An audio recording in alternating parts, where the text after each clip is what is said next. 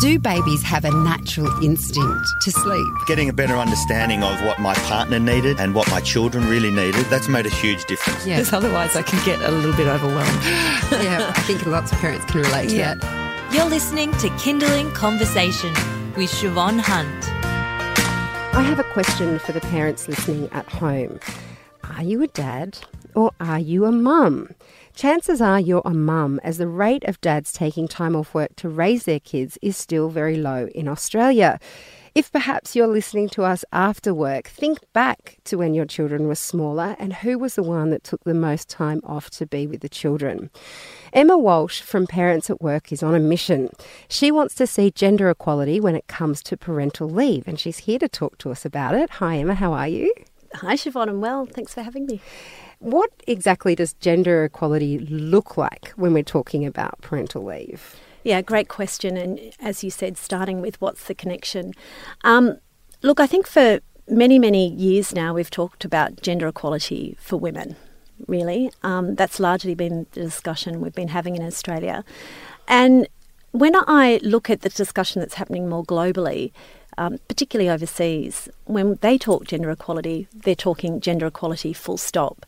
So it got me thinking, well, why aren't we talking about gender equality for men? And actually that's quite a controversial even statement to be making, given the prevalence around obviously trying to fill the gap with women in leadership roles, on boards, etc. And we started to think about, well, actually what's men's role in that and why is it that we don't have a level playing field? And we know that, we look at, as I said, boardroom representation, we look at some of the barriers that hold women back, but we're not looking at or examining enough around what holds men back. Now that's an interesting, again, conversation to be having. Because most people would say no one's holding them back. No one's holding them back. No one's holding them back. And so it sounds so if you think about it, you've got all these women at home caring for their children. Well, then what's holding the men back from actually caring for their children? And that's the question we started to ask. And when we did some research externally, obviously inside Australia, but outside more globally, we noticed this trend. And this trend is that there is a very, very slow movement of fathers taking time off. There is a movement, that's good, but it's very, very slow compared to the rate of women returning to the workplace. So there's been this trend for the last 10, 15, 20 years that women in droves, year on year, return to the workforce. It's going up. They now are equally represented in the Australian workplace, but that is not the same with men equally representing caring for children at home. It's quite extreme budged. When you think that, when you make that comparison. Yes. I had heard a while back that there is parental leave available for men, not to the same extent as women tend to take it, but there's parental leave available for men, but many of the men aren't even accepting the 7 or 14 days or whatever it might be, that there's just this accumulation of untaken leave. Is that true in Australia? Do you know? Yes, it is true. And we've got a bad habit of it with annual leave as well, in fact. Wow. Most Australians don't take their annual leave entitlement either. Really? Actually. Yes. It's fascinating. Not me. Not me either, I have to say.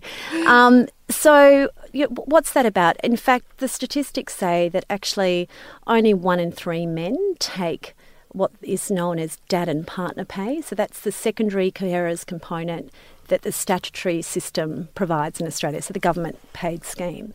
And we know that that's paid at minimum wage, and that would be one of the key factors holding men back. In fact, if you read some of the policies on the Australian government website about dad and partner pay, it actually says they're encouraging employers to not pay men during to give men that time off so that they can go and be paid minimum wage to take the parental leave, which just seems actually quite absurd. So, of course, they're not doing that, and the majority of men might take a couple of weeks off, as you suggest, but many of them are not taking it under their parental leave provisions. They're taking it as annual leave. I was thinking that because when I was thinking that through and anecdotally with my friends, when their husbands went back to work, it was like, I wonder if they were there for a couple of weeks, but most of them went back pretty soon after. would you like to see there are a few barriers to, we can go into those barriers for men taking parental leave, but why is it important to have that equality at home? Like, obviously, I think it's a great idea. I'd love to see more dads at home, but when you have to explain the benefit to governments and businesses about why men should have the same rights to be at home with their children, what do you say to them? What kind of impact does it make? Yeah, sure. Good question. Well, now the overwhelming evidence suggests, and actually this evidence is about the welfare of children, evidence, the welfare of well-being for parents, and the economic evidence actually is continuing to be more and more compelling, that says the more opportunity that both men and women have to balance work and family outcomes, to share in the raising of their children more equally, maybe not exactly equally, but more equally, we have better economic outcomes for the family themselves. So we have a direct correlation between the more leave that men take to care for the children, the better maternal pay outcomes, actually. So women's rate of pay goes up. We can show that. We've got the evidence for that. So that's great for a family unit.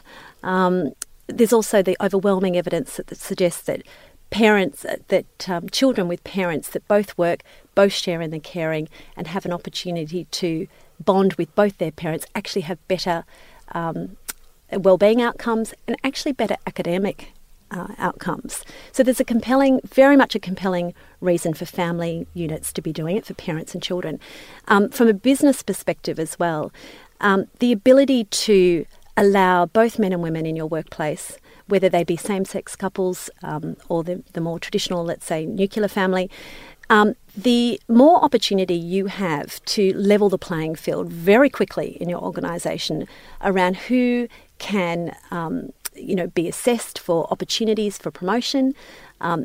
There is, great debate around meritocracy, and I don't think anyone wants to be put into a job just because they're a woman or a man or that's defined on, their gender. I think everyone wants to know that they deserve to be selected for a role.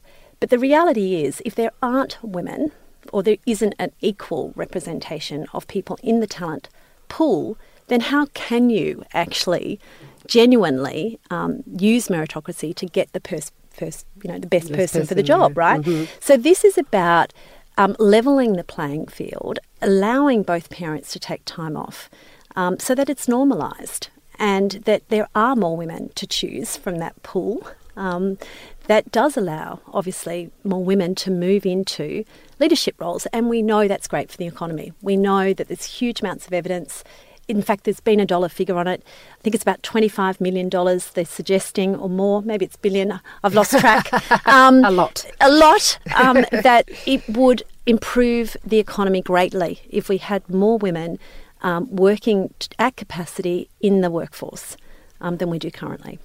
You're listening to Kindling Conversation. I'm speaking with Emma Walsh from Parents at Work about parental leave and how that impacts gender equality, and what Emma's been talking about is the difference it makes when men have the same amount of time at home with their children as mothers do, or at least feel like they do.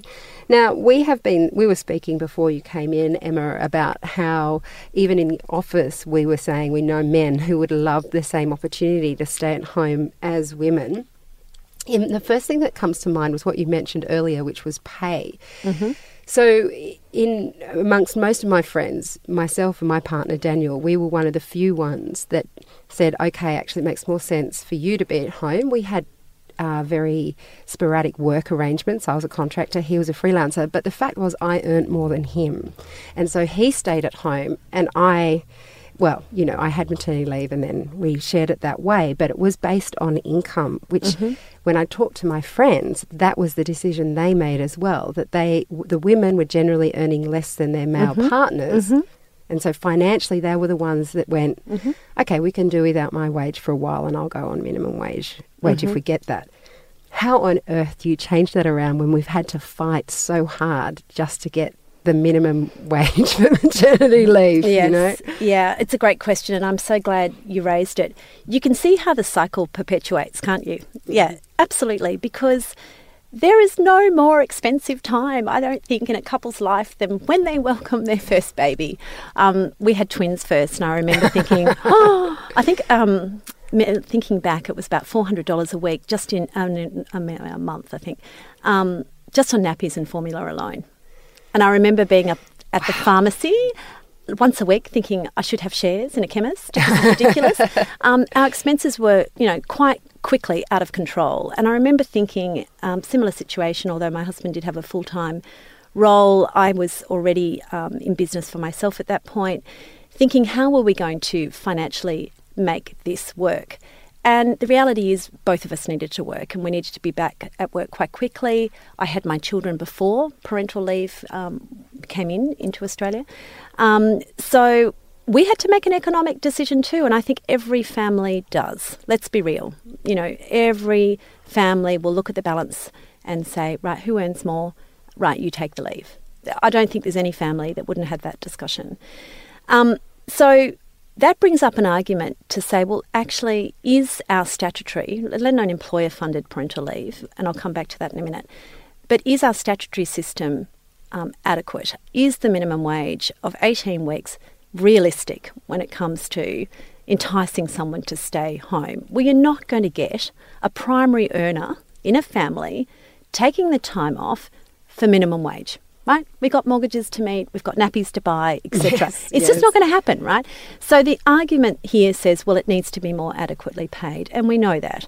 And for your listeners, they may not realise, many people in fact don't realise, that actually Australia has the least generous paid parental leave scheme paid by government amongst all OECD nations.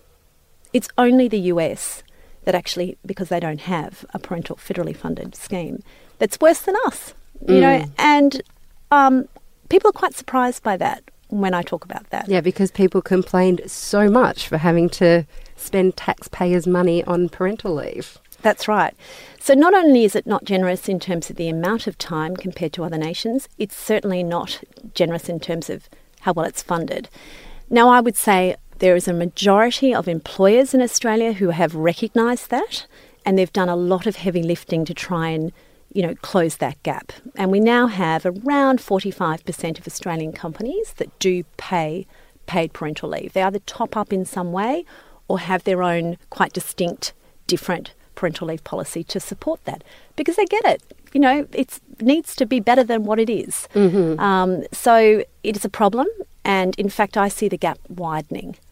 So we've got these great companies doing wonderful things like Spotify, for example, that pays 7 months paid parental leave at full pay. Wow. Around the world. That's insane. Which is amazing. Everyone's quickly going, what can I do at Spotify? Exactly. And apparently they get about 20,000 job applications a month around the world to work there. Wow. Because it is such a generous scheme, and they saw that lift after they introduced it. So employers are seeing that it is a competitive advantage to have this paid parental leave. Parents are thinking, they want to work for these kind of family-friendly organisations, because frankly, who wants to job hop once you've had a baby? It needs to be simple, doesn't it? It needs to be easy work. Yeah, definitely. So this is definitely a competitive advantage. But we have these huge, large, let's say, pulling power organisations that are offering huge amounts of paid parental leave. And then we've got the rest of the population, about 55%, left with minimum wage. And so I can't help but wonder what is happening for our families out there, the different, the terrible decisions they're having to make about sharing the caring, the sacrifices they're having to make because of how poorly paid it is for so many. I feel like, honestly, we needed half an hour, not half the show. Obviously, there's more we can continue to speak about later, but we might have to wrap up for now. Emma, Thank you so much for your time today. You're welcome. Thanks for having me. That's Emma Walsh from Parents at Work. They're an organisation that support families and businesses find arrangements that basically work for everyone. And we'll put links to their website on ours. Just head to kindling.com.au.